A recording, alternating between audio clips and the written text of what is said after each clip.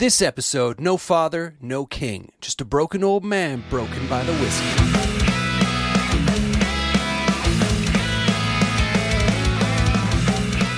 Welcome back to Growing Up Punk, the podcast about punk rock and all of its friends. We're continuing our label series. This time we're looking at Bridge 9 Records, and specifically Aaron sits down with Johnny Smerdell from Beloved and Advent. Of course, Beloved doing all of their releases on Solid State Records. Advent doing a couple there as well, but the latest record from Advent was actually released on Bridge 9, so they talk about that kind of transition, what led to that, all that kind of good stuff as well. Johnny's going to share his 5 favorite releases from Bridge 9 Records. Before we get there, though, let's just go through the housekeeping. Follow us on social media at Growing Punk Pod. That's Instagram and Twitter. You'll find our personal Instagrams and Twitters there as well. You can find us online, growingpunkpod.com. You can also find us on Facebook, YouTube, all of that good stuff. Maybe you're watching this on YouTube. And wherever you're listening, make sure you subscribe, you rate, you review, all that good stuff. Let's not waste any more time. This is Aaron sitting down with Johnny of Beloved and Advent, sharing his 5 favorite Bridge 9 records.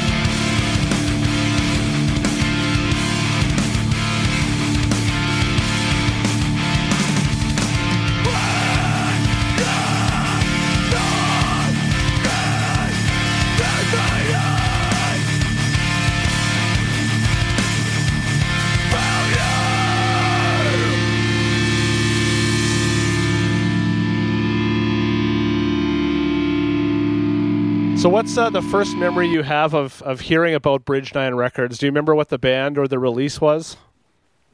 It was American Nightmare. Awesome. Yeah. So I grew up in punk, got into it. And so some of my first favorite hardcore bands were the bands that had that good mixture of punk and hardcore, like traditional hardcore. Right. And when American Nightmare put out that 7-inch, it kind of blew my mind, like a sound like that. Tim, who was in 10 Yard Fight, I liked 10 Yard Fight, obviously. But, and then when 10 Yard Fight ended, I believe they ended, it was like 99, I believe that's when they ended. And they did the 7-inch that we'll talk about. I was like, done. This new level where they're taking it is so different. It's the same, but it's different. It's super unique.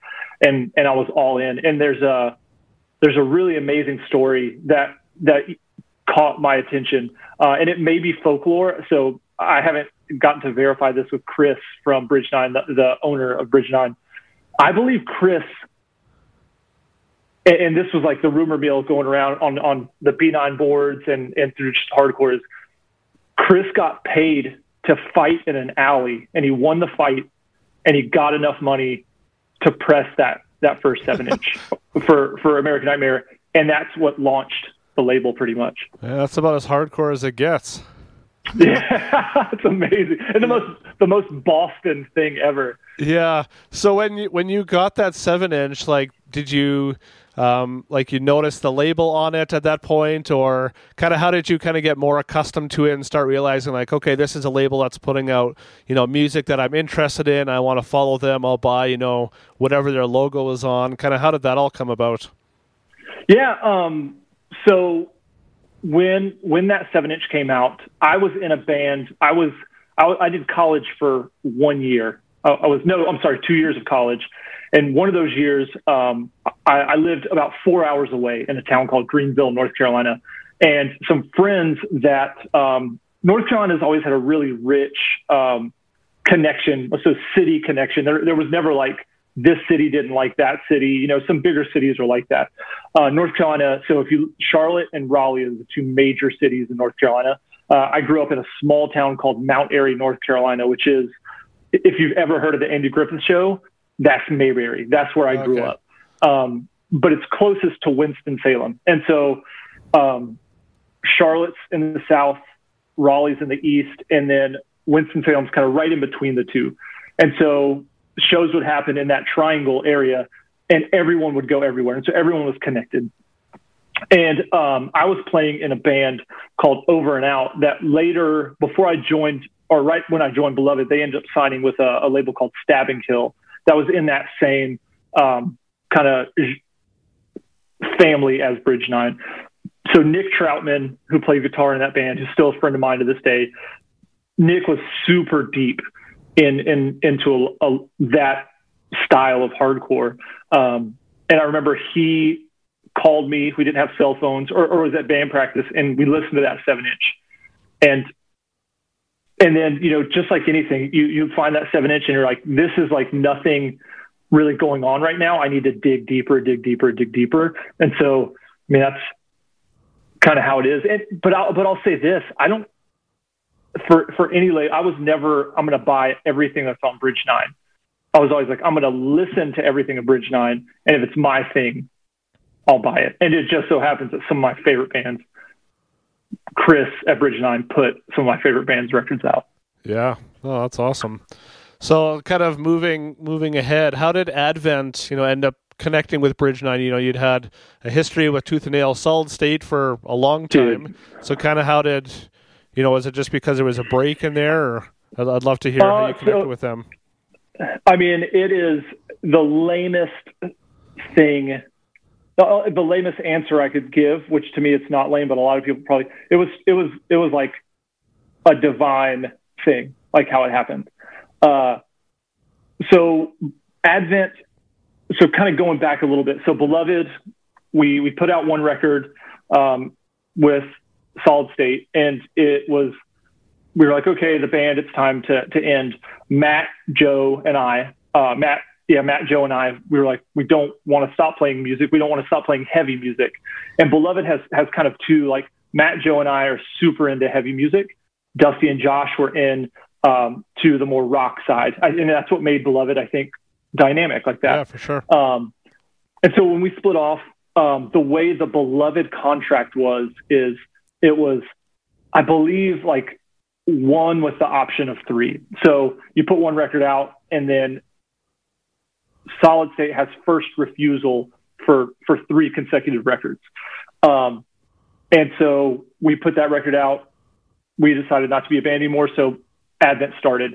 So under the contract that Matt, Joe, and I were signed, we had to take it to Solid State. So Solid State put it out. They put 2 records out. Super thankful for that. But by the time Naked and Cold came out, I think Solid State was done. Like when we sent them that record, I think they were like, what are we going to do with this? Like this is not our sound. It's not, we don't really put things out like this. And so it was kind of a lackluster. They just put it out. And yeah. Was that album that different? I can't recall exactly right now. To me, it wasn't. But I mean, to us, like, I feel like we really found our sound on Naked and Cold. But it just didn't seem like it was solid. It wasn't Solid State's bag, right? Like they were, that's when like Under Oath is becoming the Under Oath that everyone knows. Right. Like these incredible bands with incredible people, but money makers, right? Like, yeah. I mean, that record, I believe They're Only Chasing Safety went at least gold. So at least 500,000 copies in the US. And so when we put that record out, if you put those 2 albums together, like they just don't compare. Like it's not the same fans at all. And we recognize that, the label recognized that. So we decided, my wife and I had our daughter, and we were still trying to do it, right? Like, and it's like when you're in a hardcore band trying to make it happen and trying to do it, it's still hard, like we're not making any money from it. I'm like working, using my PTO, so my vacation time to tour as much as possible, not being able to go on vacation with your family because the vacation time you have, you're using to tour. Right. And it was like, guys, like, I'm not sure if this is really going to work. And there's no denying, like, Advent is a spirit-centered hardcore band. And we were wondering, some guys were like wondering where they kind of stood. And as you grow older, you kind of do that. And it was like, okay, if we're kind of unsure on this, and we've got this family stuff going, maybe it's time to take a break. So we quit the band. And 4 years later, Joe, whose father passed away suddenly, who everyone in Advent, everyone in Beloved was super, super close with Joe's family. They're incredible. Beloved would have been nothing without Joe's family. Everyone in Beloved's family, but Joe's family was super important and close. And obviously when you're at that stage in life and you lose a parent, it affects you. And so we were like, you know what? Advent was a band that we just didn't write songs to be cool, right? We write songs to say something. And Joe had to say something. Like, he had to get it out. And so we all collectively talked and we're like, let's see if we can still write songs. We got together, we started writing, and it worked. The contract had kind of expired, right? So we didn't have a label. We were kind of good. We were kind of glad at that because we knew where we were going. Now the belief is the same for Advent. So, like, the spirit of Advent hasn't changed. The sound has gotten, a little more grittier, heavier, whatever. And we just knew that Solid State, it wasn't right. So we assumed, we didn't know if anyone would be interested, right? Like, we were like, I don't think anyone's going to be interested. Maybe we'll just put this out ourselves, try to sell some shirts to put a 7-inch out, blah, blah, blah. So we randomly, we put I think it was like on Instagram, like, yeah, we're coming back and this is what's going to happen. We recorded the record. We paid for it ourselves. We didn't do like a GoFundMe or anything. Yeah. We sold some merch. We paid for the record, and we were literally just going to do it. And then we get a random email from Bridge 9 saying, hey, we'd love to talk with you. So of course I crap my pants. Yeah. I call all the guys. I'm like, holy crap, this email just came through. And so I got on with the Bridge 9 crew, and long story short, someone had given Chris Naked and Cold after we had not been a band. And I think he listened to it for the first time. What he told me was obviously that he never paid attention to it because that type, he was just not into a Solid State band. That's just not his thing. Yep. Someone gave him the record. Some of the guys who worked in the warehouse liked the record, gave it to him, and he heard that we were coming out, and he was like, man, I think it would be really cool to put a record out. So it was literally like there was we didn't pitch it to them. I'm still blown away by it. I'm 38 years old, and I'm like, I can't believe that Advent, who we are, a band of people that believe in Jesus and love Jesus, and we write songs that are centered around that. And as far as I know, we're the first, Christian, whatever you want to call it, band that Bridge 9 has ever considered and pressed a record for. Yeah, that's awesome. And I mean, they have been it's been one of the greatest business relationships I've ever had in music.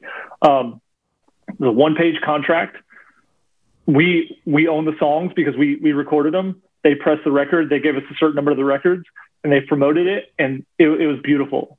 So it's such an amazing partnership, and we feel so lucky that we get to be a part of some of our favorite bands.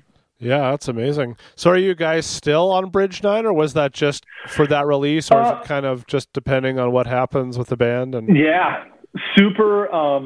It was essentially like a one, like, let's do this, and then you put some more music out. Let's hear it. If we have time to put it out, we'll work with it. So it was such a cool, cool opportunity. So yeah, we'll always technically be on Bridge 9. Like, Pain and Suffering is part of the Bridge 9 discography. So it was pretty amazing. Yeah, that is really cool. I mean, it seems like it's pretty common now for bands to, kind of hop labels just depending on contracts when things run out.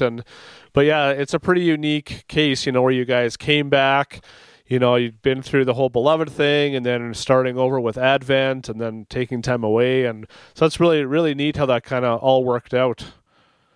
Yeah, it was, we had talked with some other labels that we were friends with, but they kind of just felt that, the content that we sing about, they just didn't want that associated with their label. I mean, hardcore is weird like that, right? Like, yeah. Even though you can't really tell what you're saying anyways, so.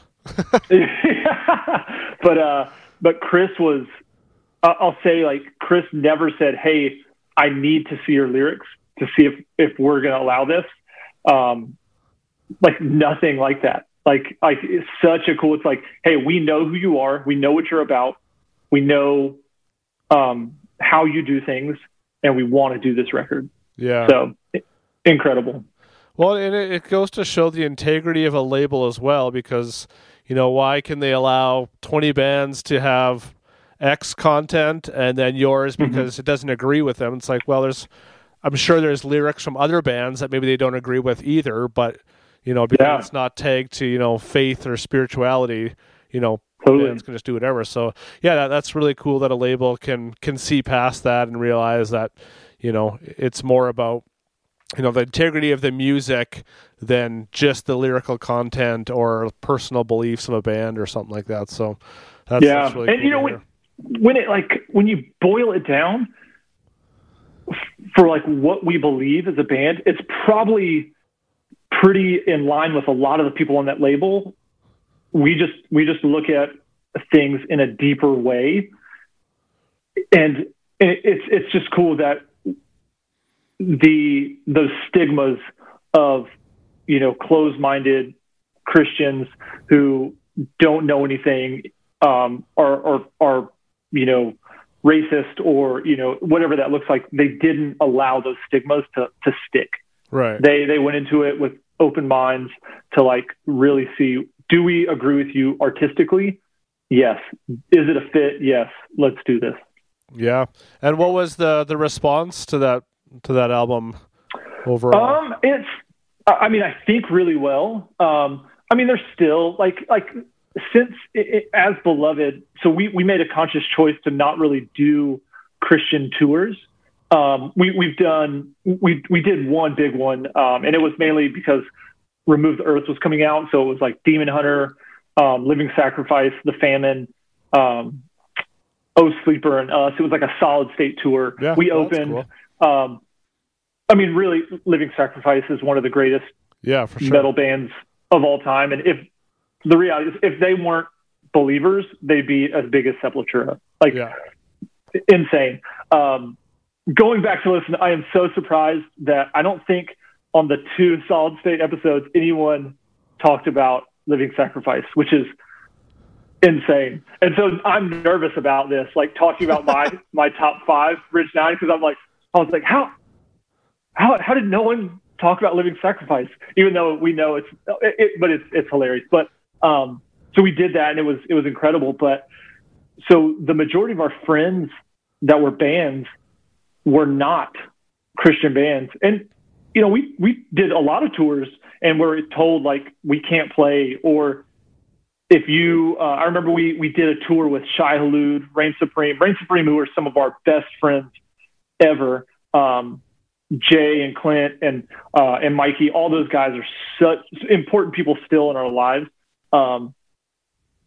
Those guys vouched for us hard. Like I remember we did a tour with them. I think it was in like Indiana or Indianapolis or something like that. We played a house show, and the promoter asked Jay, he's like, hey, can you have Advent play last so the majority of the people don't have to sit through them and they can just leave, and then so you guys play. And Jay was like, no, like, anyone who thinks Reign Supreme's an awesome band that doesn't think Advent's an awesome band, we don't want them to watch it. Like just real dudes. Yeah. When it comes to that.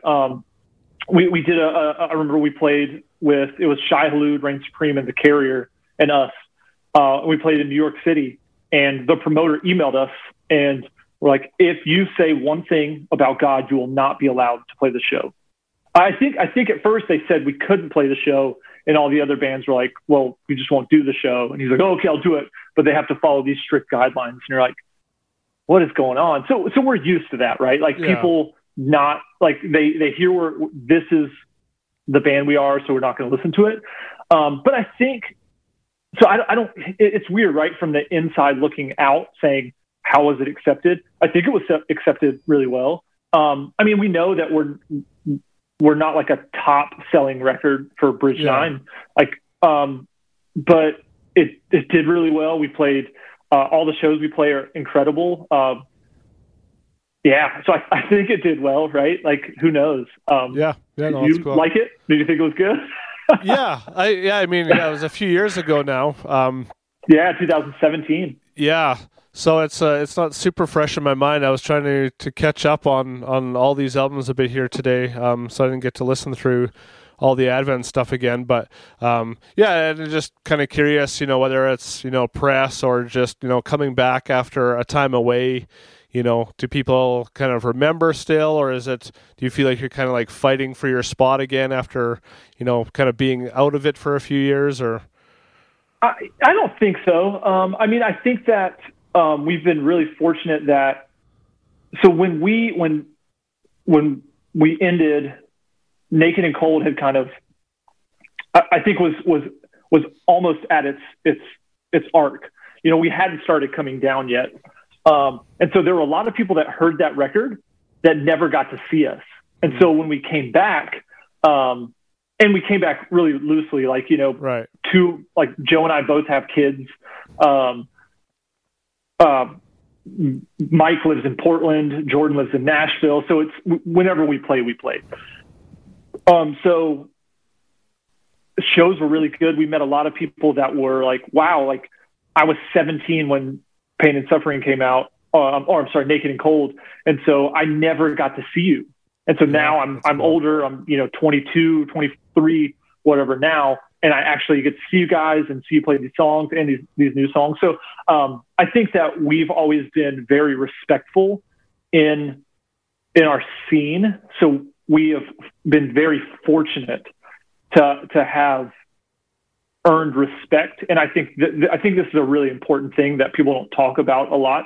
I think it is important to earn respect in the scene you're in and the state you're in by putting in the work, being a steward of this thing that we love called hardcore, right? Like, I think you need to serve and not worry about being served. And we have always put a very big emphasis on serving, whether it's letting bands stay with us, putting on shows in our hometown for bands, bands within North Carolina, supporting those bands and traveling for those bands.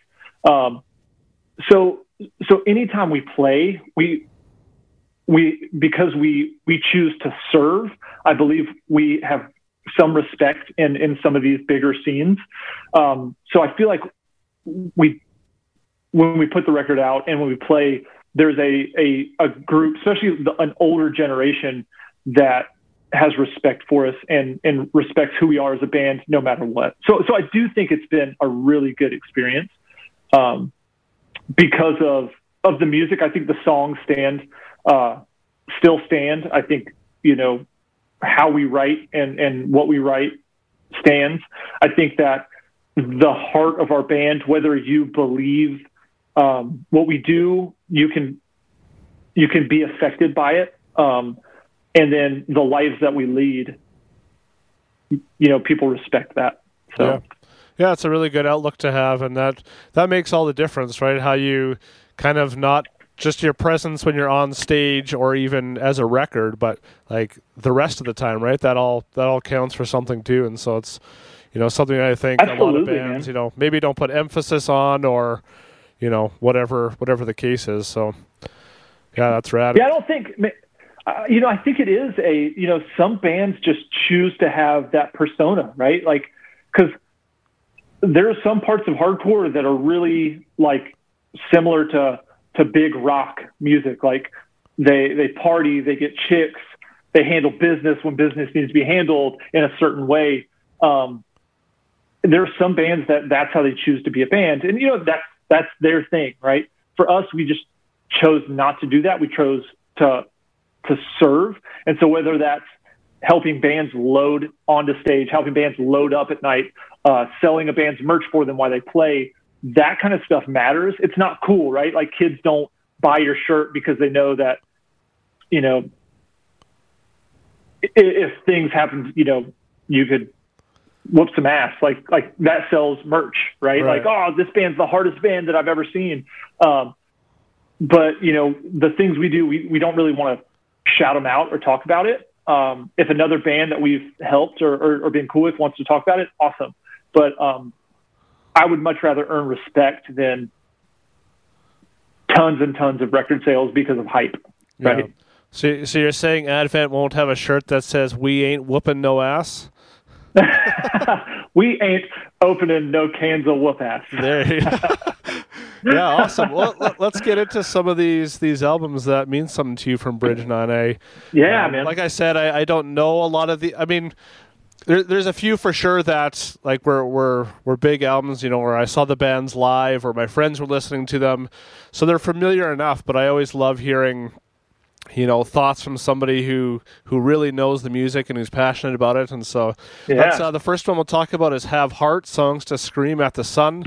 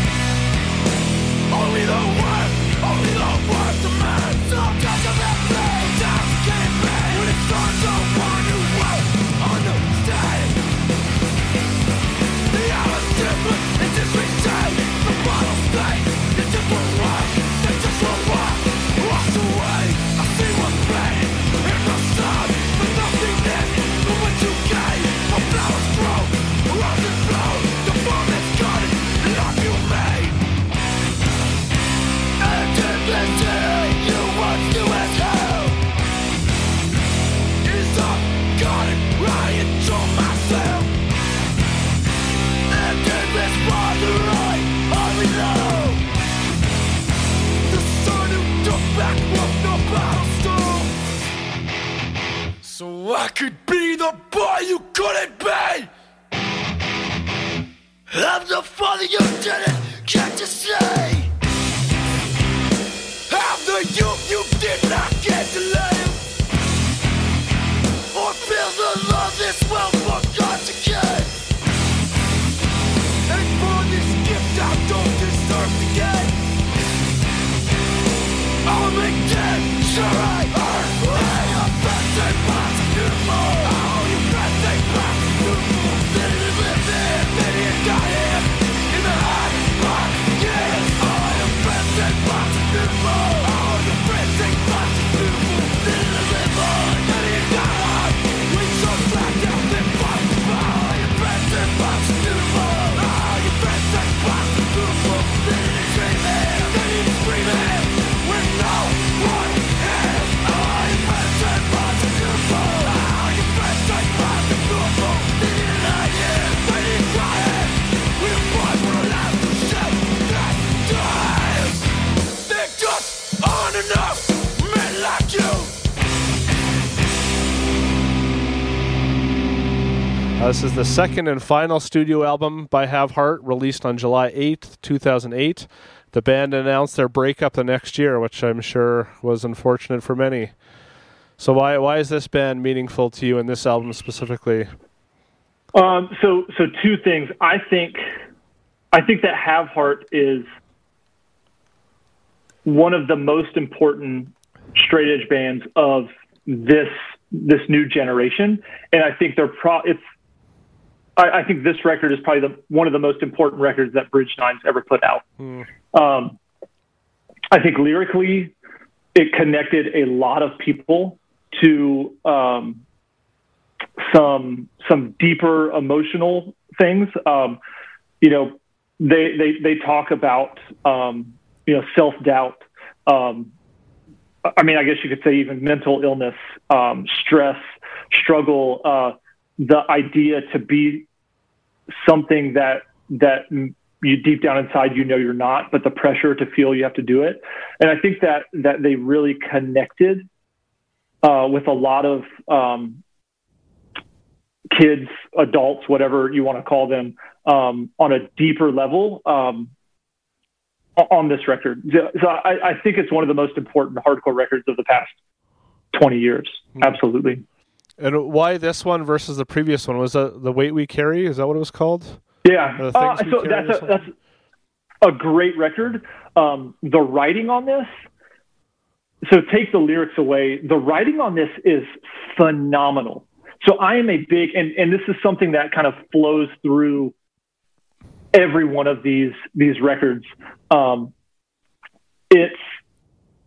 It's simple in the best possible way. So the type of guy I am, I've never been a like a animals as leaders, like super tech, right? You know, show off type of fan of music. That's just not my thing. I respect it.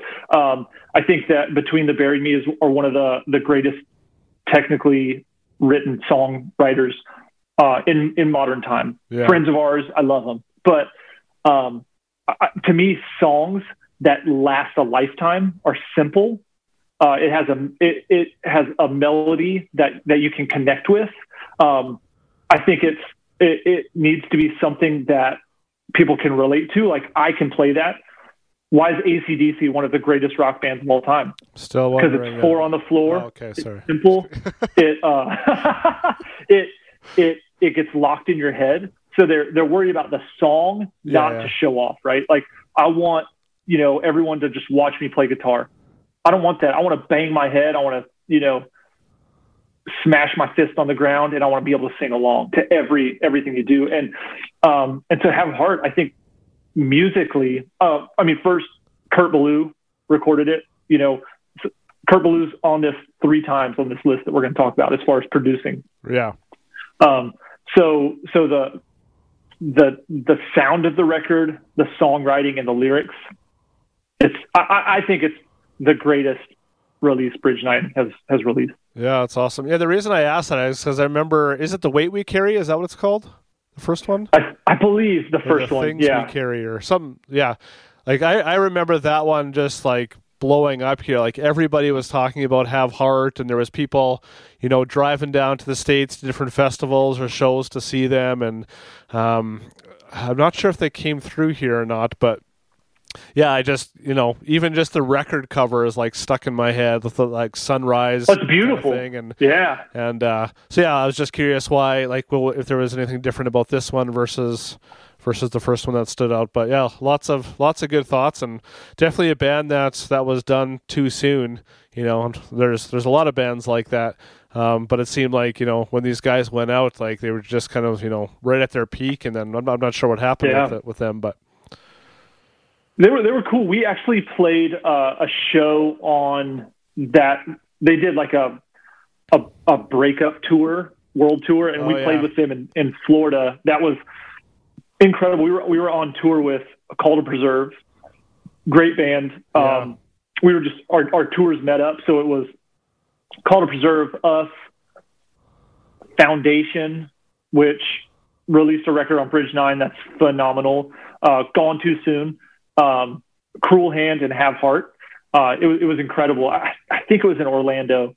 And they're real guys. Like it wasn't they roll up in a van and trailer. The way that tour went, those guys could have had a bus. If anyone understands like ticket sales and things like that, they could have had a $25, $30 show ticket. They could have charged whatever they wanted. It would have sold out. They could have been on a bus. They could have all walked away with $50,000-$60,000 a piece in their pocket, but it was like a $10 show or $15 show. Like they kept it real, even though they were the level they were. And they brought hardcore to the world, like literally to the world. Like they play in places I'd never even heard before. Yeah. Same with some other bands on here. Like I think they changed people's lives 100%. Oh, that's awesome. And it's really cool hearing that kind of firsthand impact that they had on you, musically and as a person too. That's cool. So the second one is Terror, Lowest of the Low.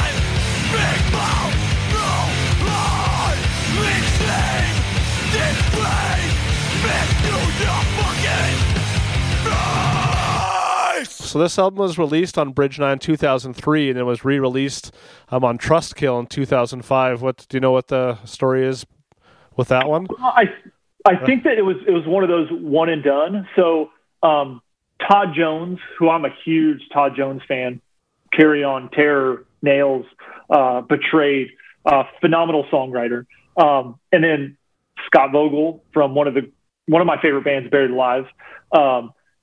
I think it was, hey, we're putting this record out. You're a legit hardcore label. Do you want to do it? And so Chris was like, yeah, of course, we'll do it. I actually pre-ordered this record. So I believe the 7-inch sold out. So I ordered, and if I wasn't an idiot and lost stuff, it was probably worth a lot of stuff. The CD came in a metal tin that was screen printed with Terror, and it was like a black, so it looked like a 7 or like a 4-inch or whatever record, but it was a CD and it came in this metal tin. Huh. I was so sick. I mean, I said it about Have Heart is about taking hardcore to the world, but I think Terror truly has taken hardcore to the ends of the earth. Hmm. I mean, they've played everywhere, and places you wouldn't even think like hardcore would exist. They played there. And when this record came out, I mean, it's Todd Jones. I already loved everything he wrote, and Scott being from Buried Alive, which I still think is one of the best hardcore bands of the mid to late 90s. Why wouldn't anyone love this record? Yeah. Like it's great, and I think that in modern hardcore, the band is still around. Terror reigns supreme over every other band. And was this was their only release on Bridge 9? I think they went and put an EP out later on, and then I think they did a couple other things with Bridge 9 later on down the road. Okay. Yeah, because I mean, if they were on Trustkill, and then I think they were on Victory later on. Victory, maybe yeah. something else after that. So they've released stuff, I believe, with like Triple B Records. They've released so much. Their catalog is deep. Yeah, is that a band that you still keep up with? You still like everything they put out? Every release, I pick it up. They had man, I'm still a fan of hardcore. I still love it. For Thanksgiving, it was actually Black Friday. They did a live stream. Man, I pre-ordered the ticket to the live stream. I got the shirt, the stick tight long sleeve. Nice. I'm 38 years old, and I still do it. Like I think everything that band writes is sick. Like there isn't anything they write that's not on it. And they've had some member changes, but it's like Scott and Nick, the drummer, have been since the beginning.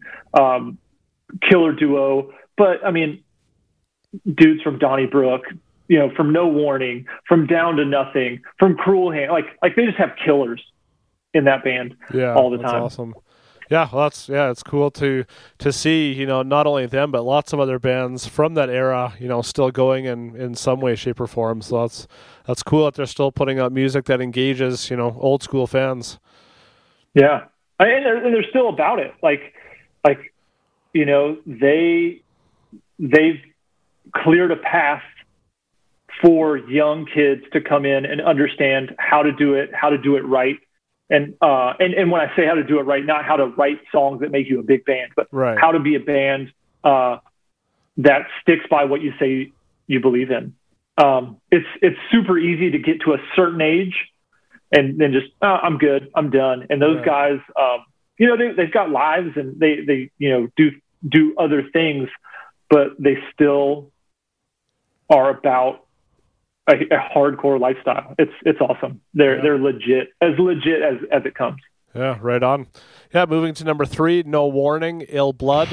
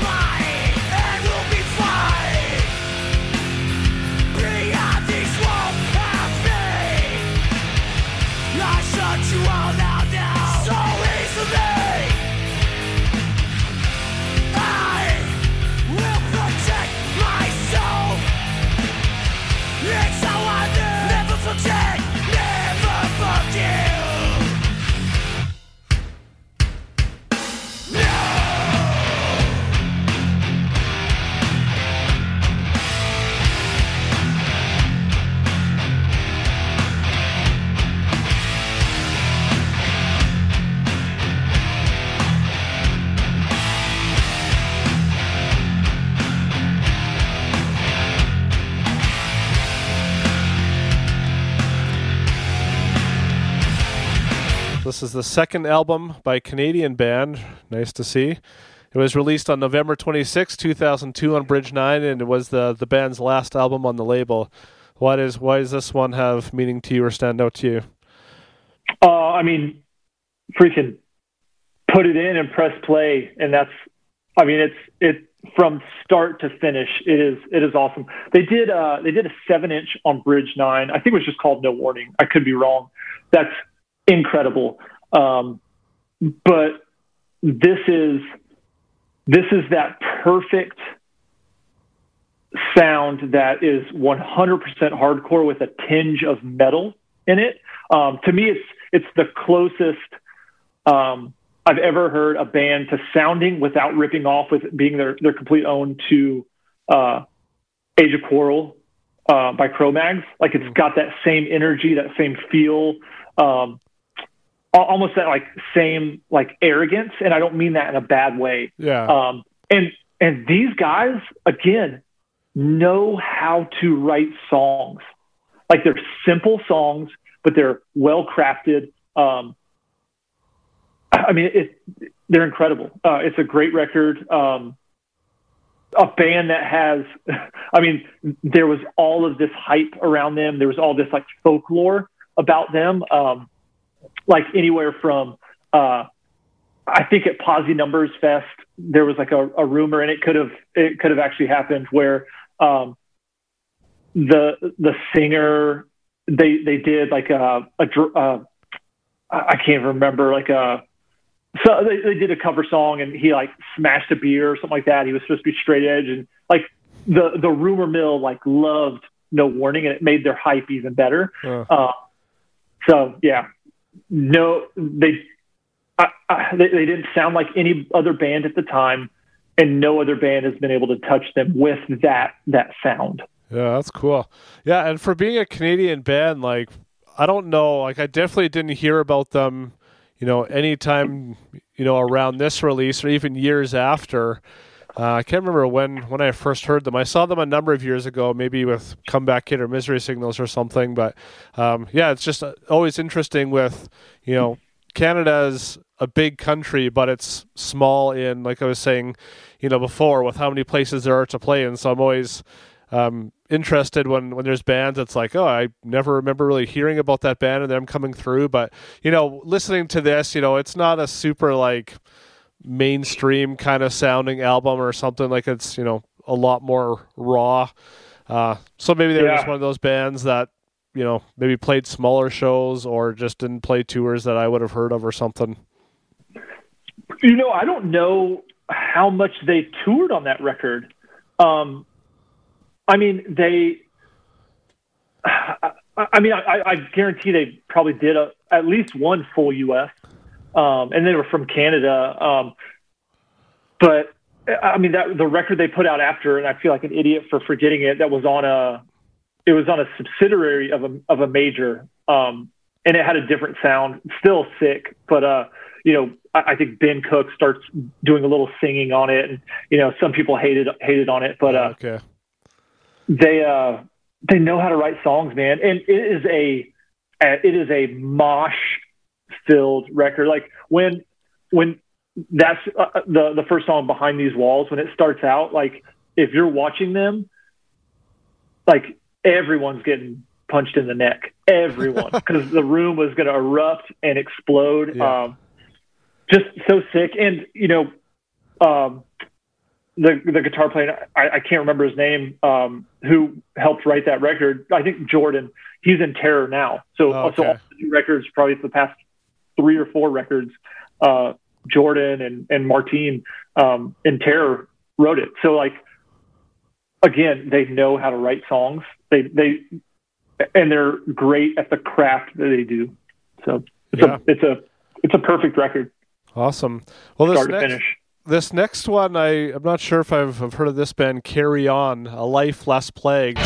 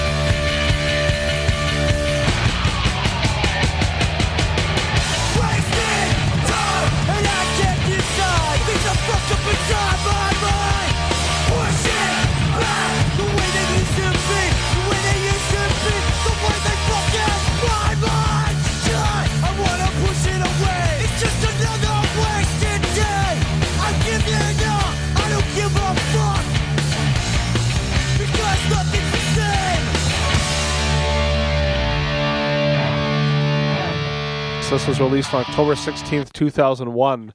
So this is a long time ago. I can't remember if if I could find this one on streaming today. I think it was on there. It took a little bit of searching on there, but yeah, tell me about this band. Amazing band. So they'd done a 7-inch before this, and then they put this out. So this is Todd Jones. It's not his first band, but it was like the band that made Todd Jones the folklore that Todd Jones is, who later on went to start Terror with Scott and Nick. Awesome band. It's got that like these like youth crew structure of a song, super fast, super short songs. It's got some mosh parts, but it's not really heavy. Kurt Ballou recorded this, phenomenal. And it took what bands like 10 Yard Fight, Shark Attack, all that kind of stuff. And it was like a modern version of that. So angry, aggressive, when that like posi-core kind of like, expansion happened in hardcore, they were the complete opposite of that. They were super, kind of gloom and doom and not happy. They did their own thing, and they kind of revived that style of really fast, aggressive, angry, punk-laced hardcore. Yeah. And did they have releases after this? Like, did they go on for a while? No. So Carry On was a straight edge band, and I believe before the record came out that the singer sold out. And at that time, I believe everyone else in the band was still straight edge. And so they're like, we're not going to be a band anymore. But Bridge 9, and this is like interviews I've read, I believe Chris called Todd and was like, dude, I've sunk a lot of money into this record. Can you please tour at least once with it, like, so I can try to make my money back. Right. And so they did like I think a full US. Obviously didn't hit all 50 states, but every song still holds up, man. Like I mean, there's songs on there that are 20 seconds long, but it's a complete song. It's kind of weird. Super gritty, fast. It has that Kurt Ballou like sound and like, production. So it's got a lot of energy, but it's clear. Again, man, really, really good songwriting. Yeah, that's awesome. Check it out. Yeah, that's cool. That something is, like, when we say 20-second songs, like, there's a lot of punk bands that have short songs, and I don't know a lot of those that really, stand out to me. So it's cool when, a band can focus on really short pieces like that have a lasting impression. Yeah, it's great. If you, I think anyone who got into punk, especially like the harder parts of punk, would definitely dig this record. But if you're into metal, if you're into hardcore, it's got everything for you on there. It's really good. That's awesome. Yeah, the last pick here is American Nightmare / Give Up the Ghost. American Nightmare.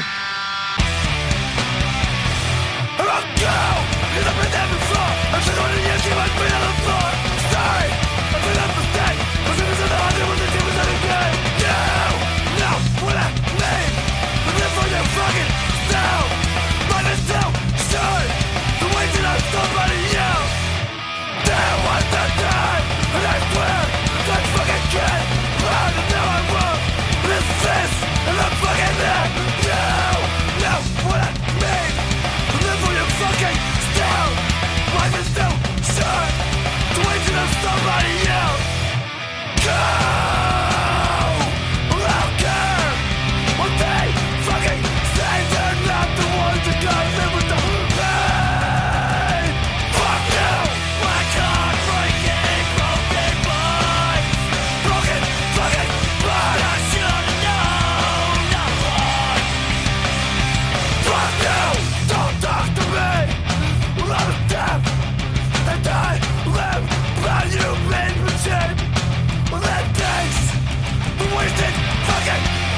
So yeah, this release, like there was some, there was another band called American Nightmare or something, and they were gonna get sued and have to change their name, or what kind of? Because when I was looking this up, it was, even on Spotify, like it was kind of confusing trying to find it, and just even looking at their Wikipedia page. And so, what can you tell me about this band and why this album stands out to you, and kind of what was going on with it? Yeah. So first going back, so I believe I believe when this came out, it was the Please Die 7-inch or demo. That's what it was. American Nightmare, Please Die. And I believe this is, and I could be wrong, someone could text me when they listen to this and be like, you're an idiot. But I'm almost certain that this is the record that Chris Wren, who is the founder, owner, leader of Bridge 9, fought a dude in a parking lot, won $500, won enough money to press 1,000 copies of this, or 500 copies, whatever, of this record. And it's what jumped Bridge 9, made Bridge 9 who the amazing label that they are. It's not my favorite, it was something special. Like no band was sounding like this. And then they later went on to, when they put background music out, it was like, game over. If you're playing this style of hardcore, you should learn how to write songs, because this is a perfect record. But so long story short, background music came out, and I believe background music came out on Equal Vision. There was a band from Boston. So this American Nightmare's from Boston. Tim was in 10 Yard Fight, and some other dudes joined, called American Nightmare, which is American Nightmare is a Misfits song. Oh, okay. So there was a Misfits cover band, I believe, that only played on Halloween night in a bar, right? But they had been doing it for 10 years. And so they sued American Nightmare because obviously they were traveling, touring the world, putting records out, selling tons of records. Through the lawsuit, they ended up having to change their name to Give Up the Ghost, re-release everything. So this came out, Give Up the Ghost, American Nightmare. Background music came out as Give Up the Ghost, relabeled. Love American, the next record, was always Give Up the Ghost. So they had to kind of change everything around to it. That's annoying. So that's kind of why that name change happened. Okay. And did you keep up with this band as well? Did they keep putting out records that caught your attention? Of course. Dude, every record they put out's a banger. They put a record out last year. Yeah, that's right. A lot different. So Wes, who is the vocalist for the band, he wild dude. So I remember seeing him. So the first time I saw them was, I believe it was, they were doing an East Coast run for this 7-inch with Kill Your Idols. And I drove down to South Carolina.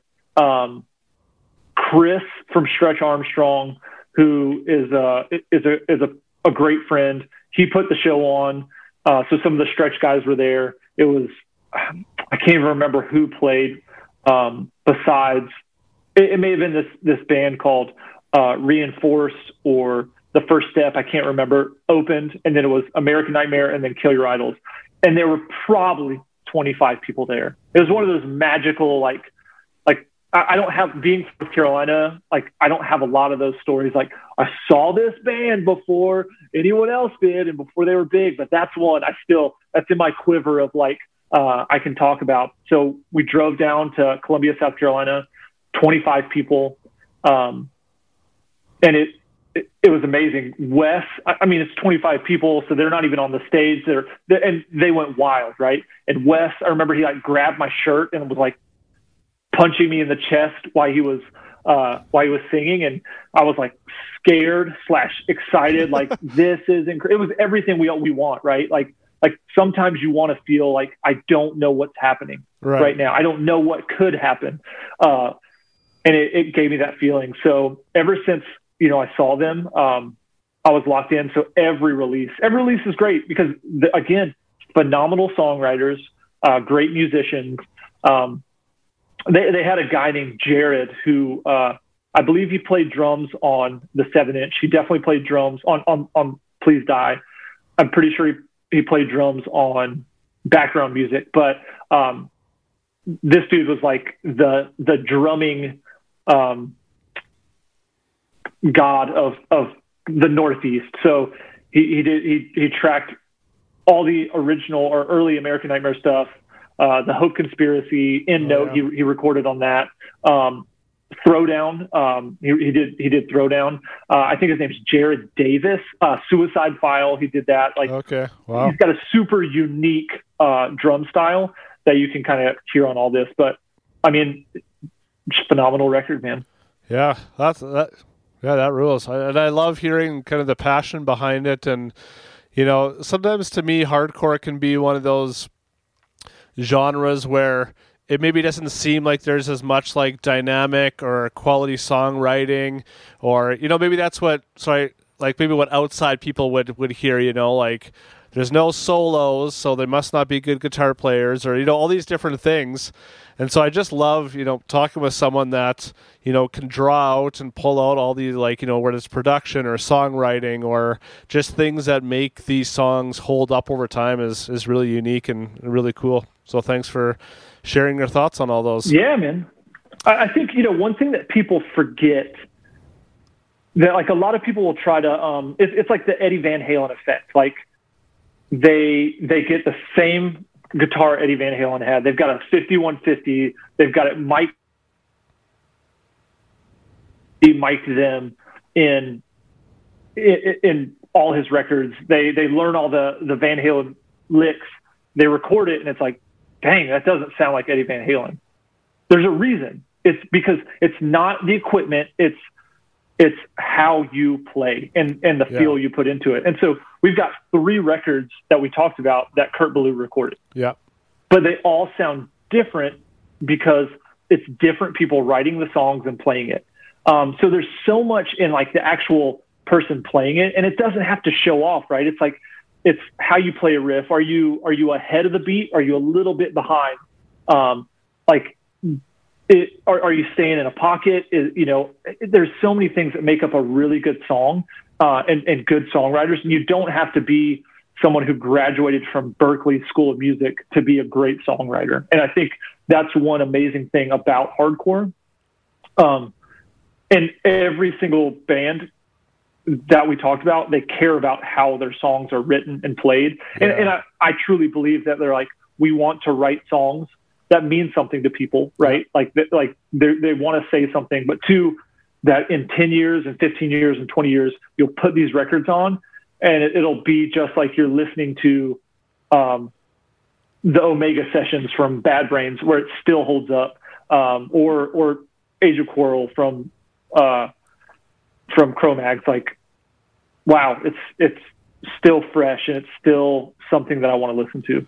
Yeah, no, I totally agree, and I love hearing that side of things. That's just kind of helps to put it into perspective and give a different take on you know, these albums that, you know, a lot of them are very raw and gritty. You know, it's not, you know, like super polished hardcore. So maybe that's what I was kind of saying. Like, it's cool to hear, you know, because even for myself, you know, listening through these, you know, it can get tiring on my ears, even though I am a fan of the kind of music. But when I hear, you know, your perspective or someone's perspective that like can really draw things out of the songs, it just adds so much more. You know, even if I don't go back and listen to it, I appreciate it more when I see this band, you know, or the title or something. It's going to be like, I want to look into this a bit more because, you know, Johnny gave it, you know, really good recommendation, and he had all these, you know, kind of cool insights to share about it. So really appreciate hearing that from a passionate music fan. Absolutely, man. And, you know, one thing that I love doing is I love looking and listening to bands that came after certain bands, or find bands that you really like and dig into them a little deeper. And that's what's really cool about hardcore and punk and some types of metal is a lot of times, obviously now during a pandemic you can't, but if you see a band, you can talk to them and you can really dig in and find out who they liked and then who they liked. And you can it brings new life into these records. Like, I guarantee that Andrew and Jeremy from Comeback Kid, who, you know, broadcasting and, you know, all like the later Victory Comeback Kid records, they're a little more polished and melodic. Yeah. Those dudes loved these records, and they inspired them to start that band. And without these bands writing the way they wrote, Comeback Kid wouldn't have happened. And I only use Comeback Kid just because it's a pretty relevant band that I know who are some legit guys who have been in it for a long time. And so you can always do that with records. You can kind of trace back, and for me doing that, that's how I got into bands, but also it gives a new respect to know that this band or musician helped inspire this band or musician that inspired this. You kind of go down that line. Yeah. No, I love that. Yeah, so kind of wrapping things up here, what's the current status of Advent, Beloved again? I mean, obviously things aren't lining up very well for anyone these days. But what are kind of, when things are somewhat back to normal, like what are the hopes, besides Furnace Fest and that kind of stuff? Yeah, absolutely. So I guess I'll start with Advent. So Mike lives in Portland. I think he's looking at moving to Nashville. Jordan lives in Nashville. Joe and I live here. So we've got a plan to when we can get back together. It'll be sometime this year. We're going to go in and record another few songs.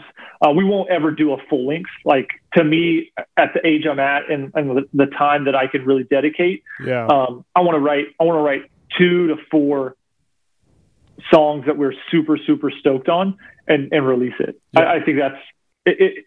In this day of digital age of music, I think that's the best way to release songs. So we've already got songs written that we just got to record, and then we'll play whenever we can play, right? And then Beloved, we've got so we went in the studio this summer and we recorded a song that we were going to record 17 years ago.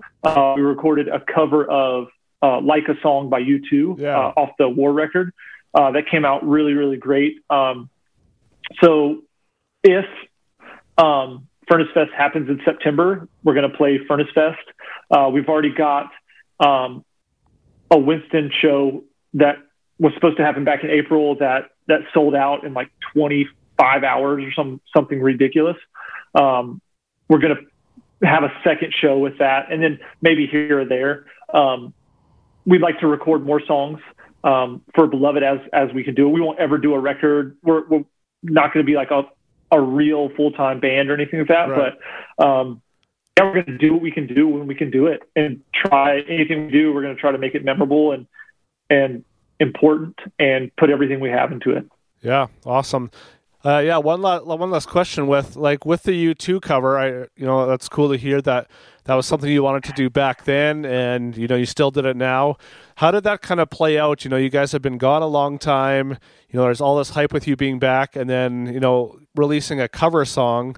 Kind of what was the decisions around that, or why did you want to record that one so badly? Yeah, so kind of going back to 17 years ago. Beloved, we had a lot of different musical tastes, and I think that's what helped us sound the way we sounded. But we all had a respect and love for U2. To me, the first time I heard Joshua Tree, it was actually probably off Rattle and Hum. So right after Joshua Tree, they do a version of, I still haven't found what I'm looking for, with a church in like Harlem. It's on, I believe, Rattle and Hum. And it was the first time I actually felt music. So I grew up in the church. I love being part of the church, and I love singing songs. When I heard that, I finally understood what people talked about, feeling music, right? Like it literally touched me to my soul. And I was like, this feeling is crazy. Like I'm emotional. I understand things, and I don't know, 12 years old, 13 years old. I'm a young kid. Yeah. And so it stuck with me. And my love for U2 kind of, grew. We all met, we all loved U2. And so when we were coming back, we never got to do it because we broke up. The reality is we're like, we know we can play the songs, right? Because like we're fairly proficient musicians. We can play these songs, but I wonder if we can like, construct a song. And so it follows somewhat of the same pattern. Like we didn't want to change it. It's a perfect song as is, but we wanted to see, can we be creative? Like, will it sound good? Right? Like we do change it up just a little bit. Yeah. And it was a test. We're like, is it going to work? Because the reality is we could try to write something and it could suck. And if it does, we just need to be like, all right, we're going to play Furnace Fest and we're going to hang it up. We know our time is done. Yeah. So it was a test, really. Like it was faster than like the writing process. Right. Yeah. And we could dip our feet into to see if we still had it. And I think it came out really cool. Yeah. Yeah. Well, I remember, I mean, the pictures were floating around and the hype was there. And then you guys put a post saying something about like, it wasn't going to be original music. And so it was kind of that curious, like, oh, like, okay, like they're back after all this time. They're going to, it's not original. What's it going to be? But yeah, you guys did a great job of that. And because I'm not a huge, I don't really know you two really at all, it was still kind of like a new song to me because I didn't really know the original anyway. So, nice. So that's, I guess for those that really know that song, then it's cool to hear your take on it. For those that don't, then it's, just to have new music. It could again, be, so. Yeah. But we do have a little something coming out soon that will be exciting to share with people. Yeah, awesome. Well, Johnny, it's been a pleasure getting to hear your insight and hear your passion for music and Bridge 9. And so, yeah, thanks so much for taking the time to talk with us tonight. Thank you. And to share. And I really look forward to whenever we can do this again about some other band or topic or something, because, yeah, this was a blast.